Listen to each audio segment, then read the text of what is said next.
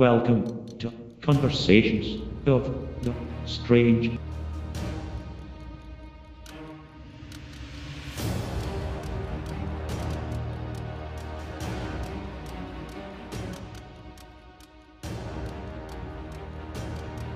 Conversations of the Strange. Hello, everybody. Welcome once again to Conversations of the Strange. I am Don Everett Smith Jr., and I am your host. Today I'm going to pull something back from the archives of back when I had the Sherlock Conversations, a podcast that I will be bringing back to life very soon. May 22nd was Arthur Conan Doyle's birthday. He, of course, was the author of Sherlock Holmes.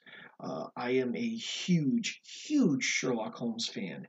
I have always considered Sherlock a non-religious saint, somebody to emulate, someone to try to be like.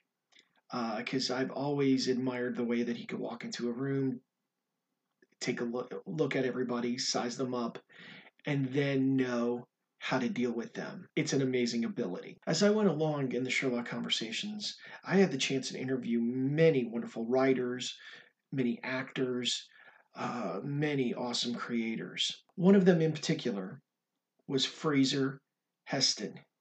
He was the director of The Crucifer of Blood, and his father was Charlton Heston. And Charlton Heston played the role of Sherlock Holmes. He had played Holmes on stage, and quite interestingly, he had played with Jeremy Brett as his Watson, of all people. And Fraser has a very amazing career. He, besides being a writer and directing, he did some work with City Slickers, Needful Things, the Stephen King story, and then in 2010 he directed a documentary called The Search for Michael Rockefeller. He's also directed and produced Treasure Island, and he also did the screenplay for that. Now, he is a really good writer, and him and his partner Heather McAdams wrote a novel called Desolation Sound. An amazing novel, and I really enjoyed it. I was able to get it off of Amazon, and it's worth your time. So, with that said, sit back, relax, enjoy the interview I did with Fraser Heston. Hello, everybody. Thank you so much for joining us. This is Don Smith, and I am the host of the Sherlock Conversations. I am honored by the many guests I've had the chance to interview, and this has got to be one of the top honors for me. I am on the phone with Fraser Heston, the son of the legendary Charlton Heston, and Charlton has been known for playing a couple of smaller roles, i.e. Moses, Ben-Hur. I'm sure those will probably pop up at some point in time, but I am really excited to talk with Fraser,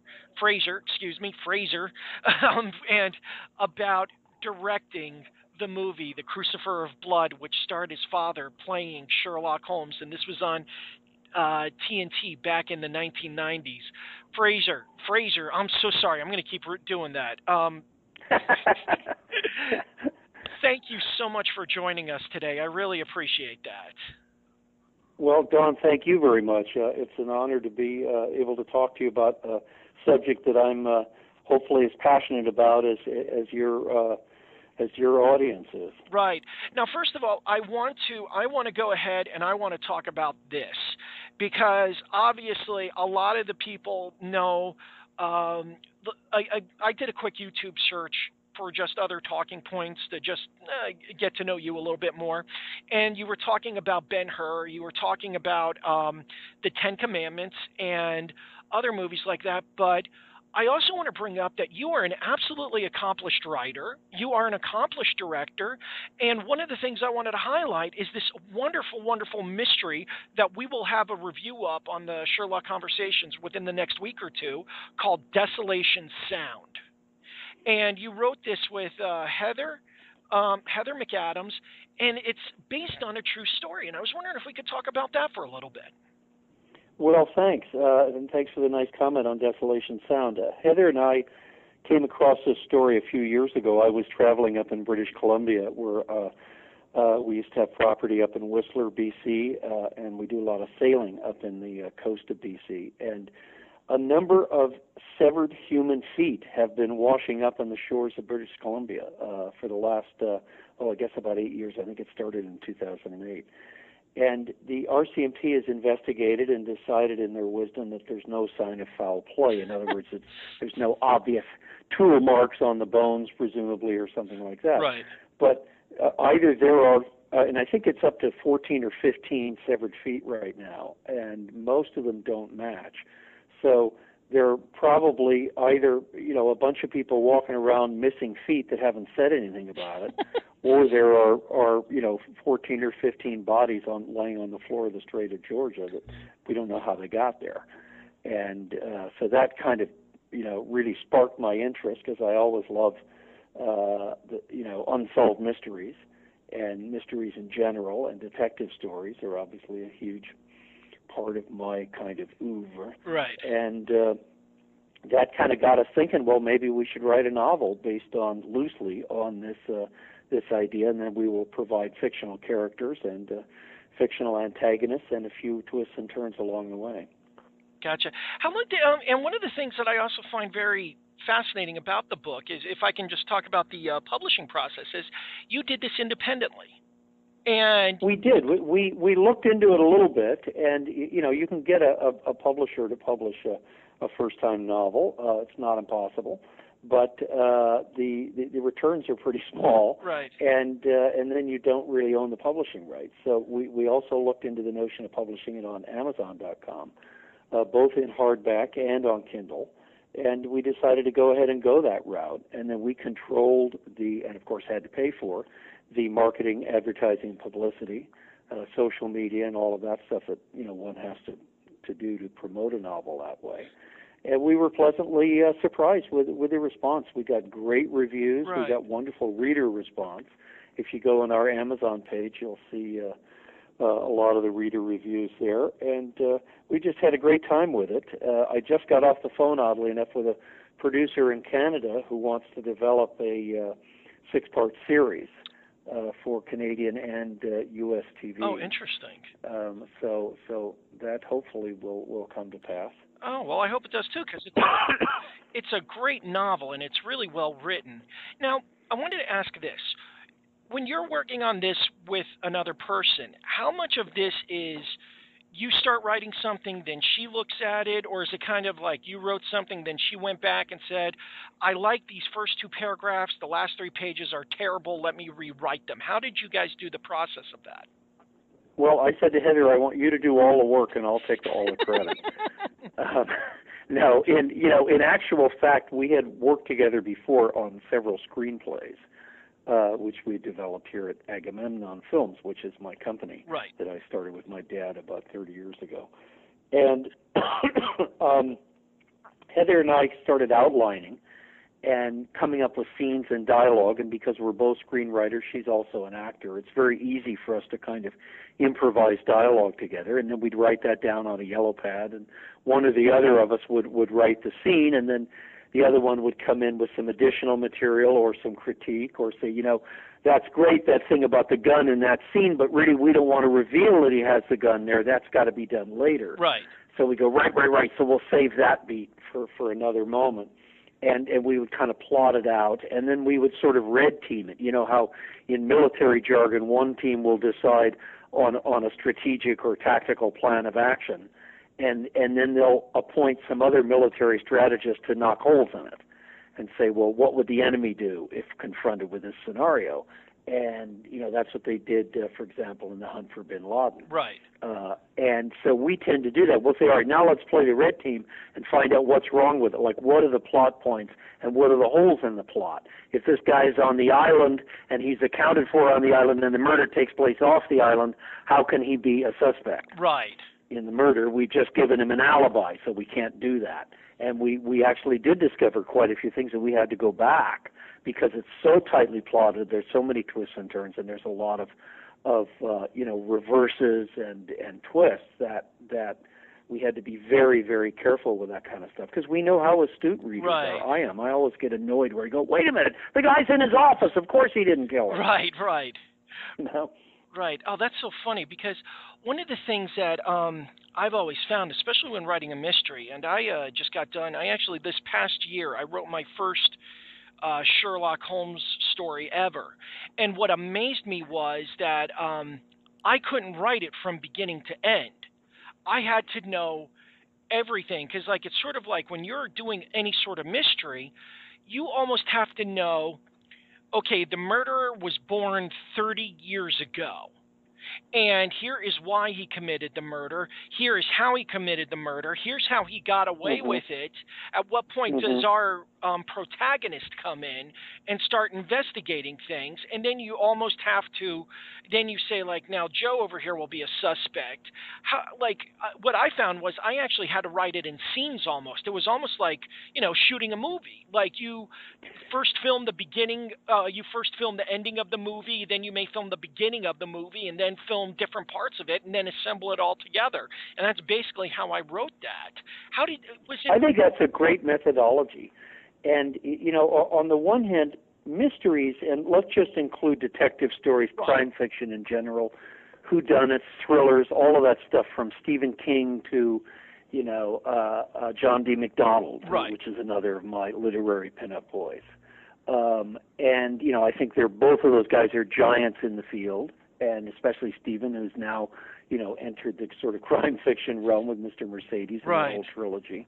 I think that, basically you have to say to yourself, on the one hand, I want it to be plotted correctly, and it has to make sense, it has to be organic, it has to kind of seem natural, and there can't be any holes in it. Right. But on the other hand, you can drive yourself crazy over plotting something, and you've got something that's all substance and no style. And if you look at both, John D. MacDonald and the Sherlock Holmes stories and Stephen King, they're as heavily reliant upon the style, the mood, the dialogue, the character, as they are upon the plots. And to respond to your notion about the cinematic technique, I think we tend to think of detective stories and thrillers in cinematic terms, in the way other novels are more subjective and can detail, can be more kind of a stream of consciousness or something like that. Right. In detective novels, you have to withhold information from the audience, don't you? You can't tell them everything up front, because even if you know who did it, and in the case of Stephen King's work, it's not a whodunit. You know the guy, you know the perpetrator. Right. It's a matter of catching him and not getting killed in the process. And it's often that case in Sherlock Holmes, where in given stories you may know who the murderer is, but you can't prove it. Sherlock is often way ahead of the audience, on the other hand, so Conan Doyle has withheld information that is in the mind of his protagonist, but isn't in the mind of the audience yet, because he hasn't chosen to reveal that. Right. And he holds that off until the end. So that's all kind of cinematic storytelling, isn't it? Right, yeah, it's exactly. Like you think in scenes and plot points, and okay, how do I reveal that the guy is hiding behind the door with a knife when the girl comes in to the bedroom, right? Yeah. You need the audience to see the guy behind the door with the knife for that bit of suspense to work. On the other hand, if you'd rather surprise them and scare the crap out of them, then you don't show the guy behind the door with a knife. She comes in, the guy leaps out, scares the hell out of him. Right. So you have to decide, and that's all cinematic storytelling. Right, exactly. I mean, it's one of those things, like back in the day, whenever you would watch the serials, like back in the day when people were like kids in the 40s and 50s are going to see like the adventures of Buck Rogers and everything, and right when something is about to happen, Buck the cowboy or whoever it is holding on to the side of the cliff, and then it says tune in next week. Well, then next week you find out, oh yeah, by the way, there just happened to be a rope hanging off to the side that the guy could reach for. And you could get away with that, by the way, in that milieu in those days. Right. I mean, you could get away with that, and your audience would forgive you for writing that rope in between episodes. But now I don't think you could get away with that. So that would be something you'd have to go, I better establish that rope earlier on that the guy uses it for climbing up the cliff or whatever. Yeah, exactly. And then it's not a surprise. You haven't pulled it out of thin air. Yeah, exactly. Because to an extent, it becomes like the magic wand that you see in the Harry Potter stuff, where it's just kind of like, uh-oh, how do I get out of this? Well, fortunately, I have my magic wand, point at it, boom, I'm out. And by the way, what is the worst example of magic wand writing in modern cinema, whether it's detective or thrillers or whatever? It's the cell phone or the computer. Because you can do anything with a computer or a cell phone now, and a cell phone is a computer, Right. after all. Right. So, bad writing will just have people writing their way out of plot points by just getting on the phone. Right. And you have to avoid that. It's all too easy. Right, exactly. That's why a lot of the stuff I tend to write tends to be in the 1990s before cell phones were as common. Yeah, and so does Stephen King, by the way. He does a lot of that. Or if there's a cell phone, it's like the brick phone. It doesn't have the smartphone technology. Right, exactly. Yeah. Now, I wanted to take this back a little bit further, and specifically, obviously, you have a very, I'm going to almost say you have a very cheerful obligation. I have seen you do interviews where you talk about your father's legacy, and you really, really genuinely seem very happy to keep that legacy alive. And that really kind of really makes it really made my day to see you talking about it, like the 50th anniversary of Ben-Hur, when you were talking about finding the old footage and your father's journal that he typed all the time, and also when he was nominated into the Cowboy Hall of Fame, and you were talking about how this is truly an American thing. And I thought to myself as I was watching this, I said, what's funny is you really go out of your way to keep your father's legacy alive. And I still am fortunate. I have my father, but I just couldn't imagine. My father worked as a distributor for a big car company. I just couldn't imagine me being the one going, I've got to be the one to pick up that slack. I would just go, I don't care. Find somebody else to distribute the cars. My dad's more interested in selling Kona Ice down to people in Florida. That's what he's all about now. Do you some sort of... Well, I think that there is definitely a certain element of keeping the flame, which is my responsibility. But I don't really see myself as, as having a huge obligation to keep that flame alive. I think it's doing very well on its own. I think my father has a wonderful legacy as an artist, as a husband, as a father, as an American, and as a human being, that anyone who knew him or knew his work or was involved with him in some way politically or whatever, even if they were on the other side of an issue, came to respect him and usually came to like him. And as a consequence, I think his legacy is doing quite well. But there is an element of there are things that I think are interesting about his life that I want people to know. We cooperated with a new biography of my dad, which is called Charlton Heston, The Last Hollywood Icon, written by a chap named Mark Elliott. And that's going to be out next spring, I believe. Oh, wow. And it's the definitive biography. It's this massive tome, but it reads like a novel. I picked it up, and I called Mark back 2 days later. I said, "You ruined my life because I can't put this book down, and I know how it comes out." Right. I know the story. And he's really gone back in detail and researched all this. And we advised him on a lot of stuff and gave him interviews and photographs and all of that stuff. But, I think it's in our interest to do that.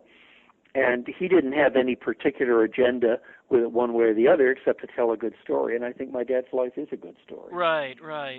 Now, I was going to ask, your father up until about the early 1980s, he was known, obviously, for these, I'm going to call them epic Mideastern heroes, meaning that, like, specifically Ben-Hur, because they were set in the Mideast and everything. And and by the way, if you want to go a little further west, you could include El Cid in that too. Yes. Although he was a Spaniard, but that's part of that whole Moorish invasion. Right. It's all part of that same milieu. Right. Do you remember when he said, because the big deal is that he was actually playing Sherlock Holmes on the stage in Los Angeles. That's And I right. was going to ask, do you remember when he said, I want to play Sherlock? Were you going, wait, you're this gruff cowboy type of fighter, warrior person? The idea of him playing Victorian gentleman that Yeah, who's also a cocaine addict. yeah, exactly. Yeah. No, it was really interesting because he came across that script. It was written by Paul Giovanni, Right. and as a play originally. I don't think there was a book. And what Paul did is he took his favorite bits from various stories, principally The Sign of Four, Right.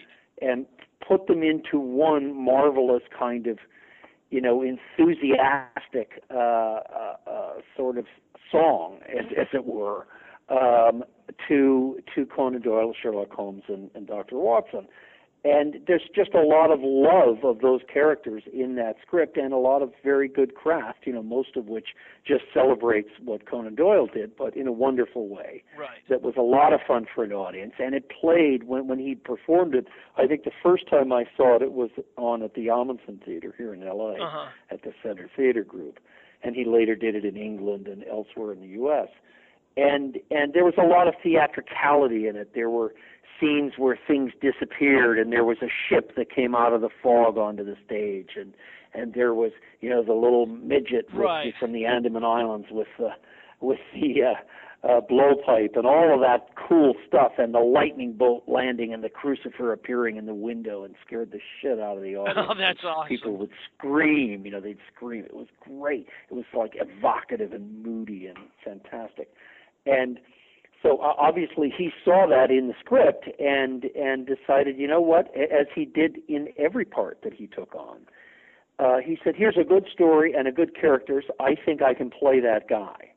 I think I can be this man, and I think I can give the audience something to sink their teeth into, as I'm going to sink my teeth into this part. So that was kind of the criteria that I believe he and most good actors would use. It's not about, I think this will be successful or hip or whatever, or reach out to a contemporary audience, as they say, or, because here's something that's more than 100 and some odd years old.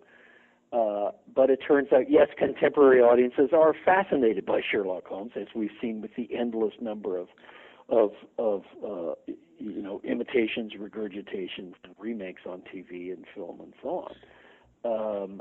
So I think that was his process, that kind of organic process. Right. He didn't reverse engineer it and say, how can I develop a hit out of this or something like that. Right. And, sure, he liked doing biblical characters and historical characters. Mostly he played, a lot of people say he played great men, and I guess you would say Sherlock Holmes is a great man, but I would say from his point of view, he would be more inclined to term it, he played interesting men.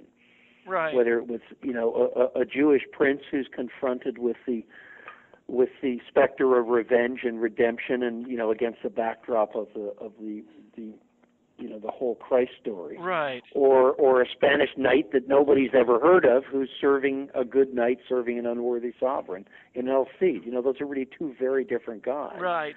But they kind of get lumped into the same category. Right. Or astronaut Colonel Taylor, who ends up on a planet in the future that's inhabited by talking apes. Right. Yeah, I forgot. Who's that guy? And he wasn't even a very likable character. Yeah, exactly. But it's a very interesting part, isn't it? Yeah. And you're confronted by an interesting story. Well, if I may say, one of the things that has always struck me about Sherlock, the character of Sherlock Holmes, is that he always reminded me of a saber, like a fencing saber. And the roles that your father played reminded me of almost a Scottish broadsword.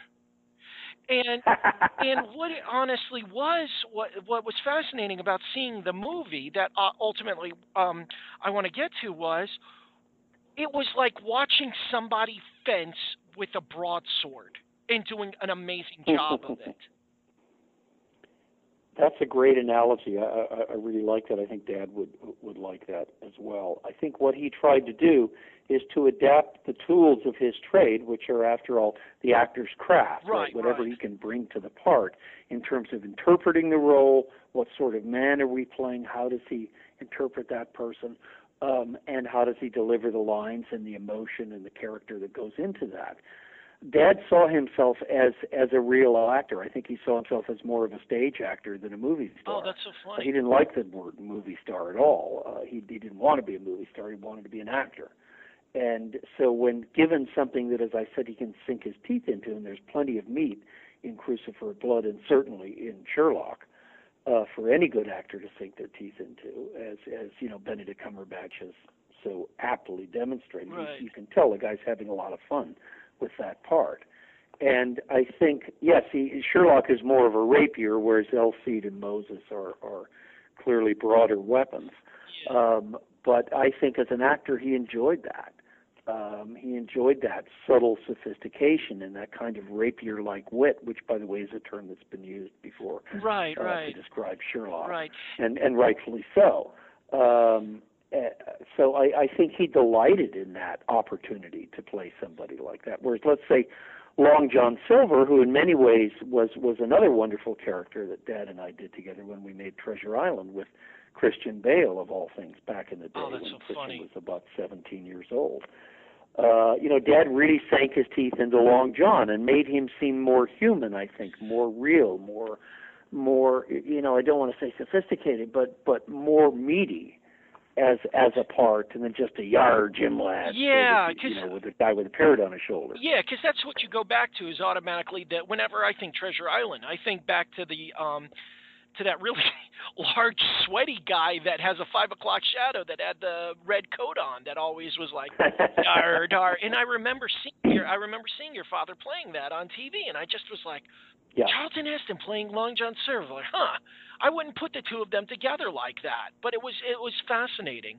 Now, let me ask this: when he was doing the preparation for playing the role on stage, would he actually like work with a voice coach trying to get down a British accent? Was he rereading the characters? Did he stay away from, like, if he just happened to be up at 1 a.m. and they're replaying the Basil Rathbone stuff? JC's like, nope, not watching it. No, I would say he did all of the above. It's yes to everything. He did work with a voice coach. His name was Bob Easton, and he primarily worked on accents, getting regional accents exact. Bob was something of a genius at that. He was used by studios for many different films. He was a good actor himself and was in a couple of cool pictures.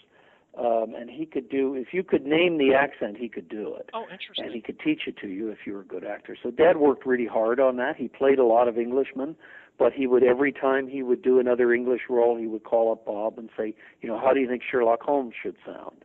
What sort of background does he have? Where did he go to school? Where what's he going to sound like?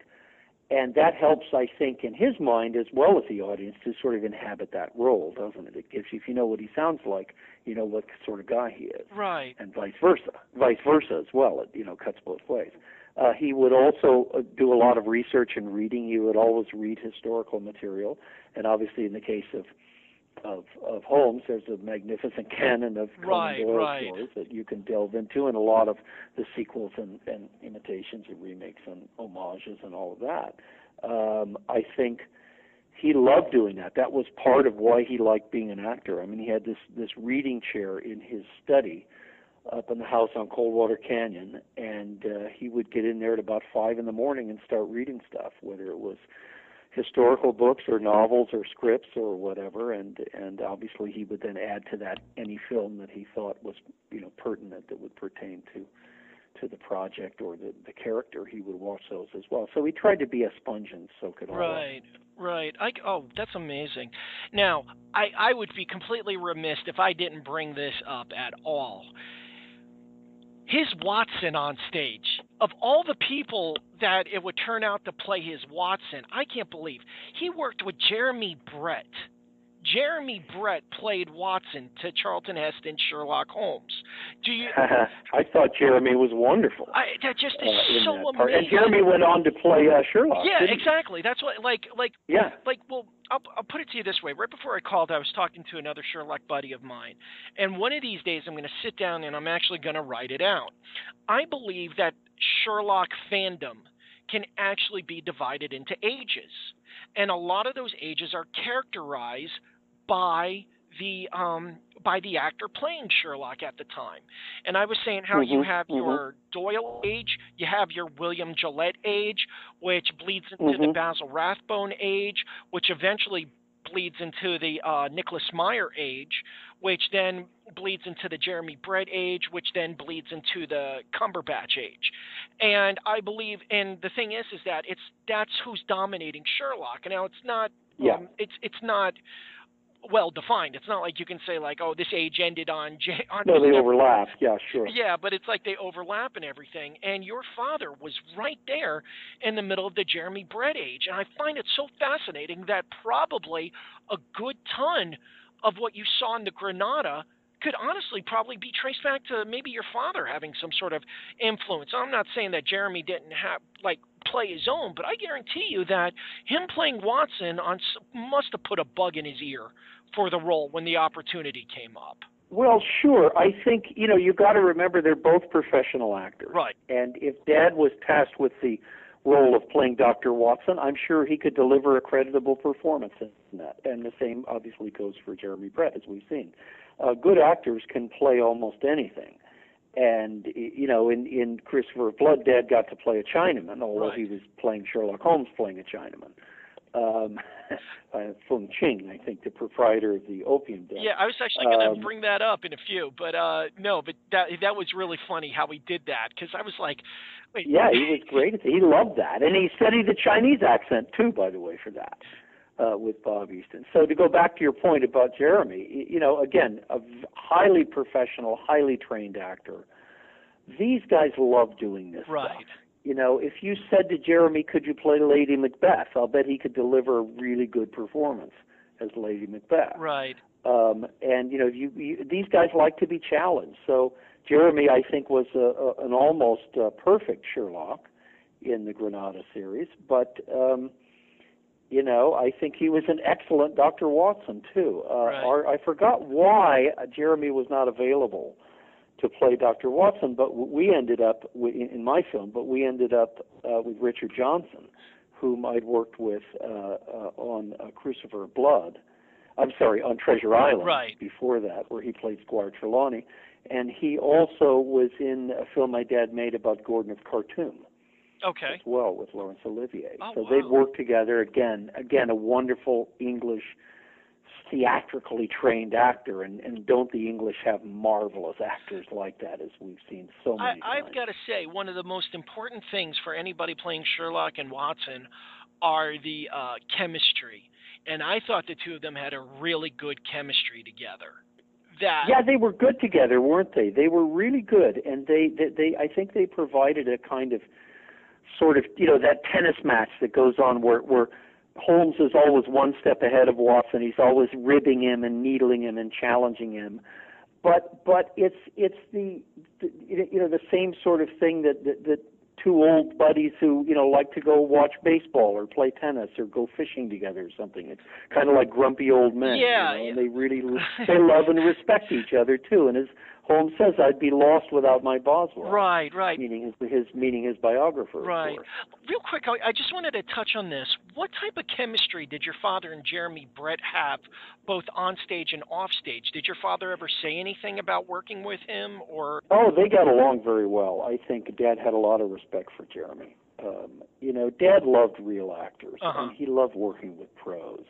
And I'm sure Jeremy felt the same way about Dad. I mean, Dad was so professional and so punctual and so careful about learning his lines and being respectful of other performances and being generous as an actor, that most actors that he worked with really admired and respected him. And I think that cut both ways. Gotcha. Now, I want to get this back to you for a minute. So I'm imagining 1989, 1990 comes around, and the idea of making a Crucifer of Blood movie is popping up. How did you get involved with this? How did was it your father that said, my son's a pretty good director, let's do this? Or you guys had done Treasure Island. Was this just a continuation of hey, we've done this project together, let's do something else? How about Crucifer of Blood? It was a little bit of both. I had always wanted to do a Sherlock Holmes. I had always wanted to make a film with Dad as Sherlock Holmes in Crucifer of Blood. Ever since I saw him on stage, I thought, wow, this would make a great film. We'd been toying with that for some time. And when the opportunity came around to do another picture with Turner, we'd already done A Man for All Seasons based on the Robert Bolt play. Right. Then we did Treasure Island, and Ted Turner was very enthusiastic about that, and so he kind of said, what do you want to do next? And I said, let's do Sherlock Holmes. Let's do Crucifer of Blood. And Dad, I think, was in the process of doing it again on stage in England at that time, and it was very successful. And we really enjoyed that production, so we thought, well, that's a natural. And we were working with Peter Snell, our friend and producer, who produced Antony and Cleopatra and Julius Caesar with my father, and had also co-produced Motherlode with me, an early film that we'd made together, as well as both A Man for All Seasons and Treasure Island. So we had this little triumvirate going, and we said, well, let's do Crucifer Blood. This is a natural, and, it's the kind of thing that Turner loved, and Ted himself loved it, so it just seemed like it was, green light all around. Oh. And we just kind of dove into it. I started working on the script, and it was a piece of cake to write. All I had to do is just turn it into shots and scenes. Right.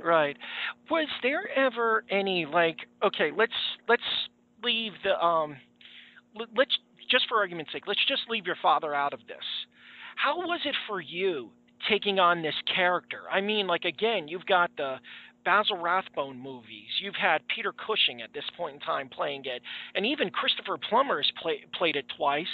And also at the same time, the Granada series is getting some steam because they popped up in the mid-'80s.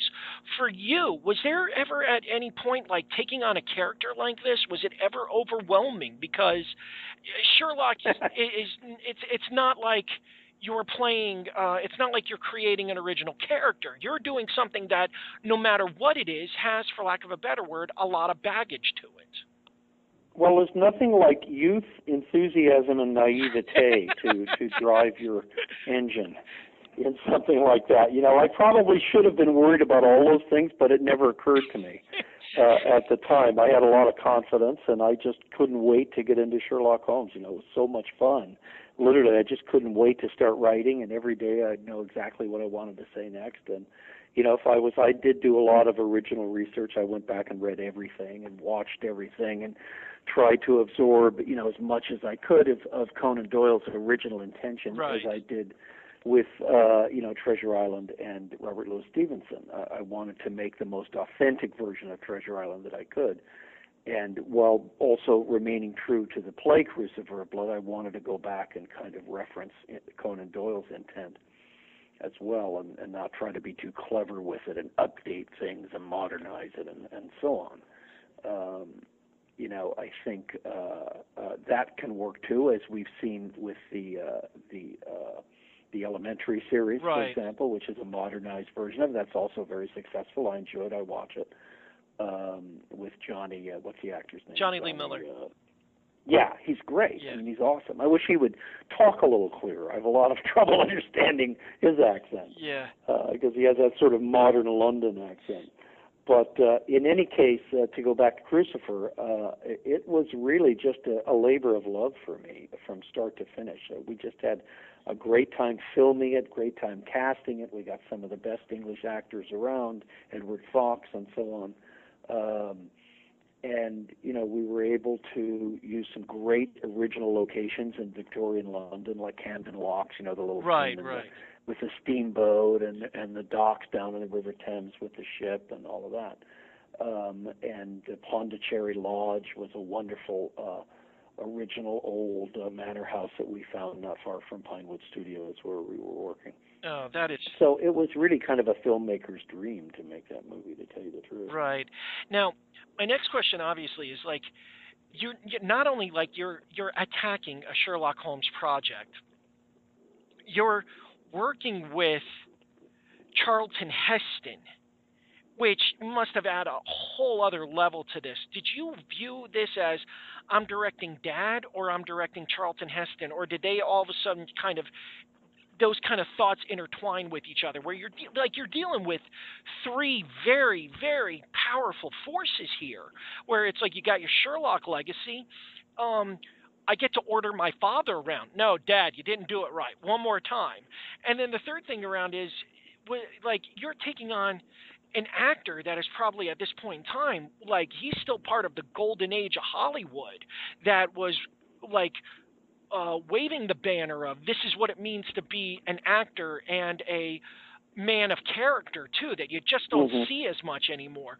Were those at all intimidating for you? No, because I didn't look on him as an international famous movie star. I looked on him as, first of all, my father, obviously. And we got along very well. We lived in adjoining flats in the Athenaeum Hotel and right off Piccadilly in London. We lived rather like Holmes and Watson. In fact, we would have breakfast together frequently, and we would share a car to save some money for the production and go out to the studio together if we had, if Dad was called on the same day. And we would have dinner maybe 3 or 4 nights a week. We'd walk down the street through the fog and have dinner at a Greek restaurant or a fish place we knew. So it was, in many ways, very fulfilling as a son to be able to work with my father on equal terms as an adult, as an artist, and in a business that we had both, gotten into and been into for several years. By the time we did Crucifer, I'd been basically making films since 1979, right? One way or another, as writer, producer, or director. So, again, it wasn't intimidating for me. But I've also worked with actors like John Gielgud and lots of really famous, Vanessa Redgrave and things like that, and I found them incredibly professional and eager to be directed and interested in my opinions on things and willing to discuss and they may have strong opinions about stuff. They may want to do something differently, and we work it out as you tend to do. The sort of Hollywood myth of the impossible actor or actress who just stomps off the stage when they don't get their way. That happens, right? But not that often, because you just don't. That doesn't get the movie made. And I think it's more a question of a bunch of dedicated artists rolling up our sleeves, trying to get this film made on schedule and on budget, and get some reasonable amount of artistic effect in what we're trying to do. So it's a lot more workmanlike, I think, once you actually start filming. And we all sort of view ourselves as equals, I think. Right. Oh, that's really cool to have that type of attitude. Now, like, when you're directing this, I imagine, like, when you're directing a play, like, I think probably what would have been different for your father is when he was playing the role of Sherlock on the stage, you can automatically get an immediate reaction to what, to like, okay, did I do this right? Maybe I need to make this a little bit more surprising, or maybe I should be a little bit funnier here. Whereas with the play, or with the movie, he acts in a certain way. He's not going to get a response for it, if he ever does get a response for it, until years after the fact, because it's pretty much, and this was before the internet, when it was like 10 minutes in, you're already jumping on Twitter going, I'm bored with this, or this is fantastic. How was that for him? Yeah, you're stuck with it. Yeah. You're pretty much, you can make adjustments after previews, and people do that a lot. Oddly enough, I don't really like previews. I do like to watch my films being viewed by an audience. But the problem with previews is they'll go, well, the second act was slow for me. So the studio will ask you to take something out which is hugely important simply for the sake of time, but is an enormous plot point, and then you're stuck with this thing that comes out of nowhere in the third act and you can't explain it. So that you have to be very careful with previews. It's not a democratic process. The audience doesn't get to make the movie too. Right. If they want to do that, then let's do some interactive thing or something. Right. But, I think with the theater, the beauty of theater is you get an enormous response right away, or a lack thereof. If you don't get a laugh for a funny line, either the line's not funny or you haven't delivered it right. Right, right. or there's something wrong with the way the scene is staged. Right. So you have to look at that and say, let's make an adjustment, because that should be a laugh. Or if you get a bad laugh, you go, oh, I see, it's because I tripped on the carpet and they thought the one thing was connected with the other. So let's don't do that. Right. You can change that right away, and you can, even within the scene on a given night, you can sense the mood of the audience and kind of go with that a little bit. With film, you're as I say, you're kind of stuck with it. You have to trust your judgment. Right. And that's just the nature of the beast. That's the difference between film and theater. Right, exactly. I thought it was a great film. I really enjoyed it, and I had posted on the. Oh, thank you. I had posted on the Sherlock Conversations page. I saw this several months ago, but the one thing that, forgive me, I hope I'm not being rude about this, but when I saw Richard Johnston, I went, oh my gosh, he looks like Saddam Hussein. And yeah, with a big mustache. Yeah, exactly. Yeah. And I was just like, and I just kept going, this is the mother of all Sherlock Holmes movies. Certainly the mother of all mustaches. Yeah. Exactly. But his Sherlock was so, I'm sorry, his Watson was so well done. And what I liked about him was, and where Richard Johnston contributed to the world of Sherlockdom, for lack of a better phrase, is he actually helped save Watson from the Nigel Bruce performance. I'm sorry, I'm just one of these people that I do not like Nigel Bruce's performance as Watson, because like the mentality for that Watson was, let's dumb him down to make Sherlock look smarter. Yeah, he was a bumbling buffoon, and Richard didn't play it that way, and Chuck didn't either. Again, it's a yin and yang, isn't it? Yes. You have two actors who are performing two roles that are almost equal in terms of screen time. They've got to be working together, or it doesn't work at all. And I think they both got that. They had the same interpretation of that part. So I think that's a very prescient thing to say that Chuck's performance complemented Richard's in the right way, and Richard's performance obviously contemplated Sherlock. You can't have the one without the other. Right. I do think that, Nigel Bruce became a sort of quintessential Watson, mainly because we just think of that, because it was so successful. But he was a bumbling buffoon, wasn't he? Yeah. And if you go back and look carefully at the original, at the stories, I don't think he's written that way. He's an intelligent, sensitive character who is just occasionally a step behind Sherlock, because who isn't, right, after all? Yeah. And Sherlock makes these amazing intuitive leaps and becomes impatient, like many brilliant people that think laterally. Yes. To think outside the box, or think in 4 dimensions or 5 dimensions. Sherlock's impatient with him because he can't keep up. But again, who can? Exactly. So, Well, but that's very different from what Nigel Bruce did with it, which was effective for that kind of production. Right.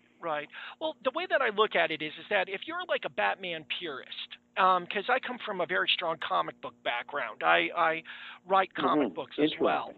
And when you look at Batman, and if you look at it over the long haul, from what you saw in the 1938 all the way to Ben Affleck and everything in between, there are people that view what Adam West and Burt Ward did as something that makes a mockery of the character. And they're just like, oh, no. And it took Frank Miller, The Dark Knight Returns, the Michael Keaton movies, the first 2 Michael Keaton movies, the Christian Bale movies, and Ben Affleck, it took all of that to remember people. Look, you're not dealing with somebody that'll punch a guy in the face and all of a sudden, bam, appears out of nowhere. They were looking at it as a broken person, and whereas one of the things that I think Richard Johnston did a really good job of was the Crucifer of Blood. You could imagine being written after the fact by the character that Richard Johnston wrote. I just couldn't imagine the lady in green, that the Secret Weapon, the adventures that Basil Rathbone wrote were started. You don't see Nigel Bruce writing that stuff. Yeah, you just can't see that because no, that's a very good point. Because one must always remember that Watson is both one of our protagonists, but he's also our narrator. He's our chief storyteller. Yeah. And we have to come back. It's really done from his point of view, isn't it? Occasionally you go off with Sherlock and you get solos, but they're reported to Watson. Right. or you get stories. There's a lot of third-person storytelling that Watson repeats verbatim. Right.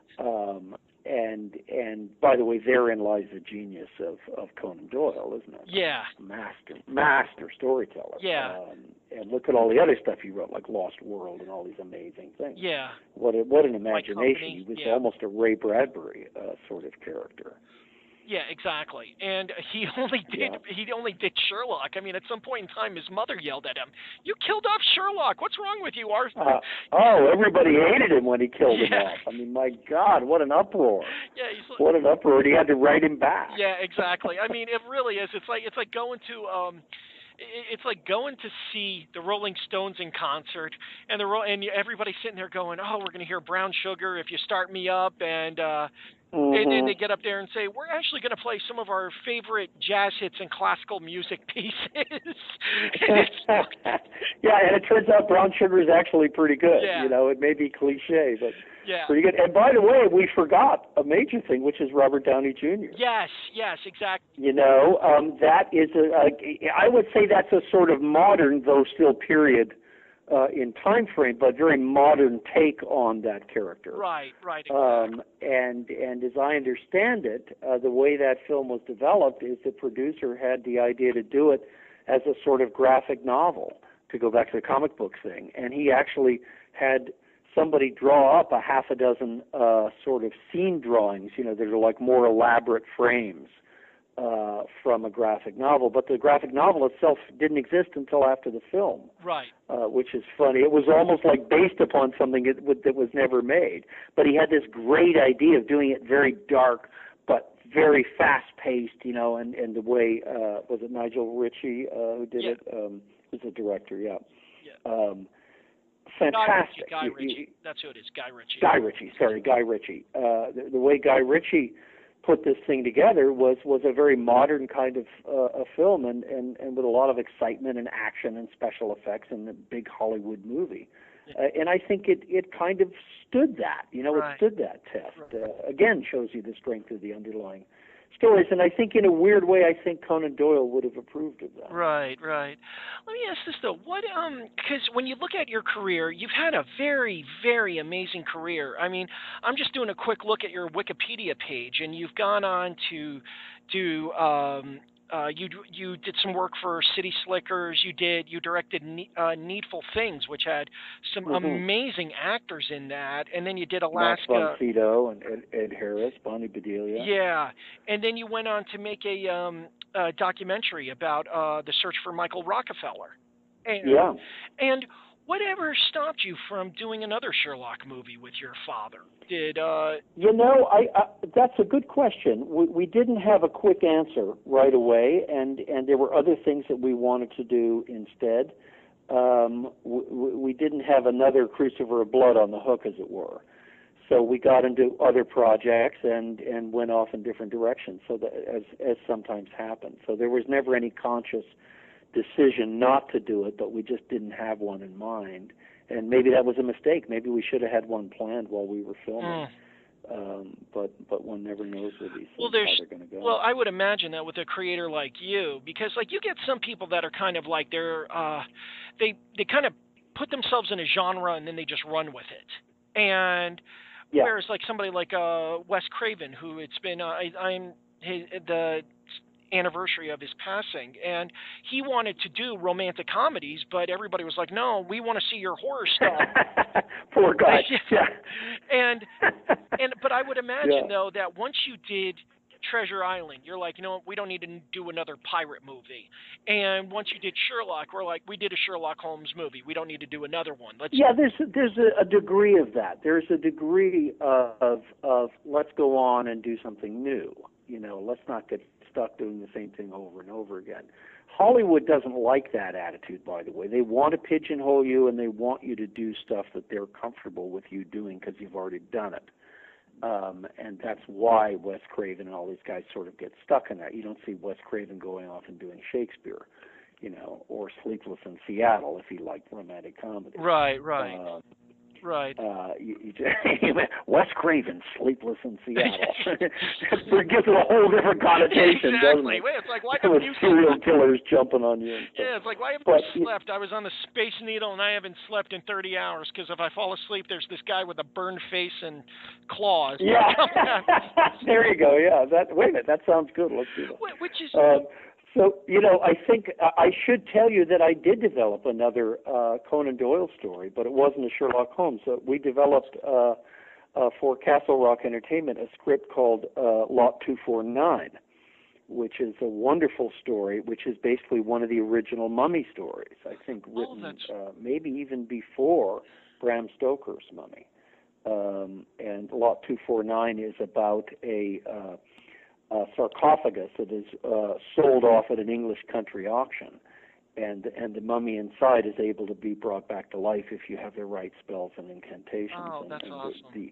the evil heart to pull it off.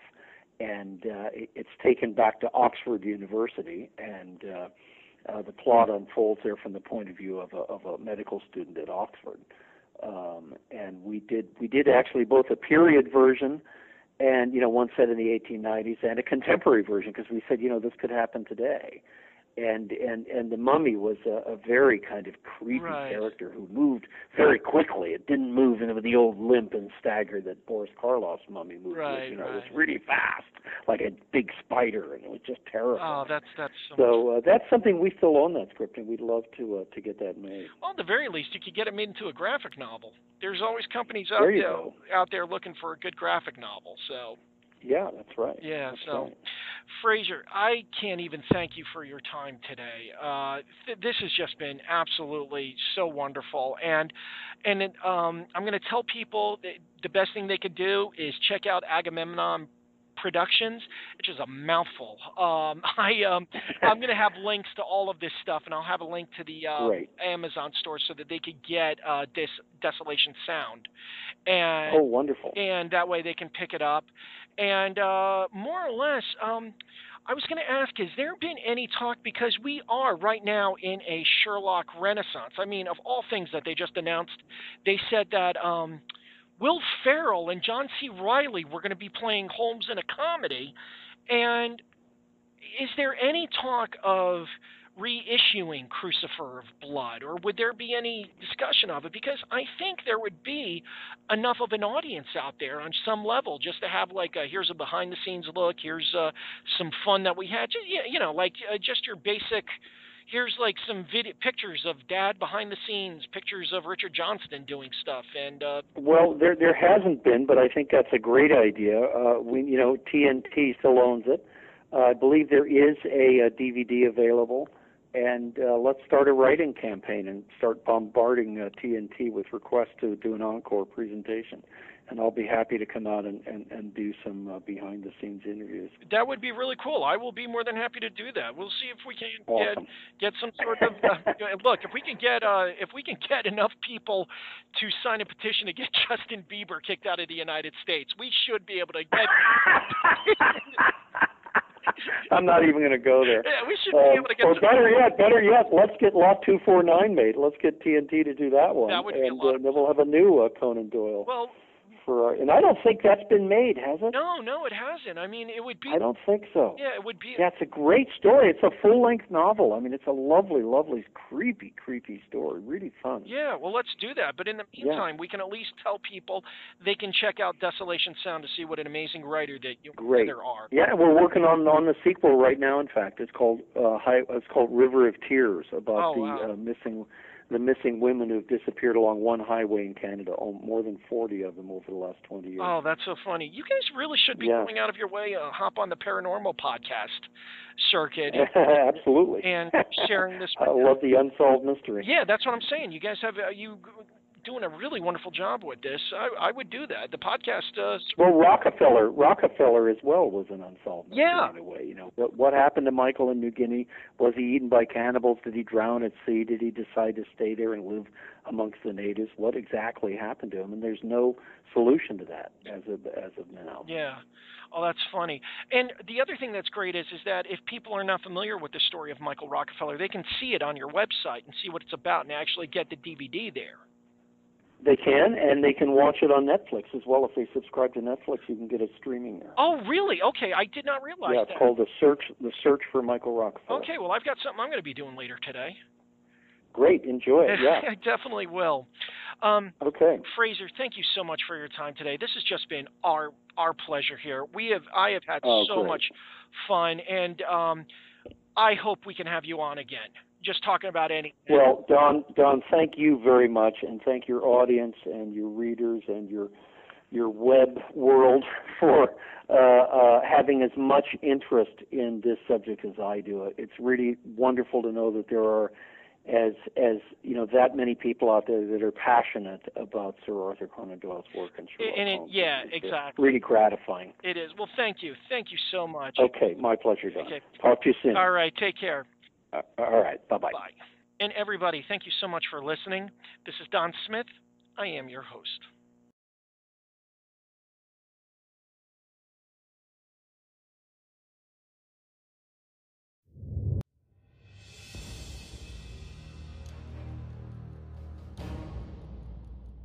Welcome to Conversations of the Strange.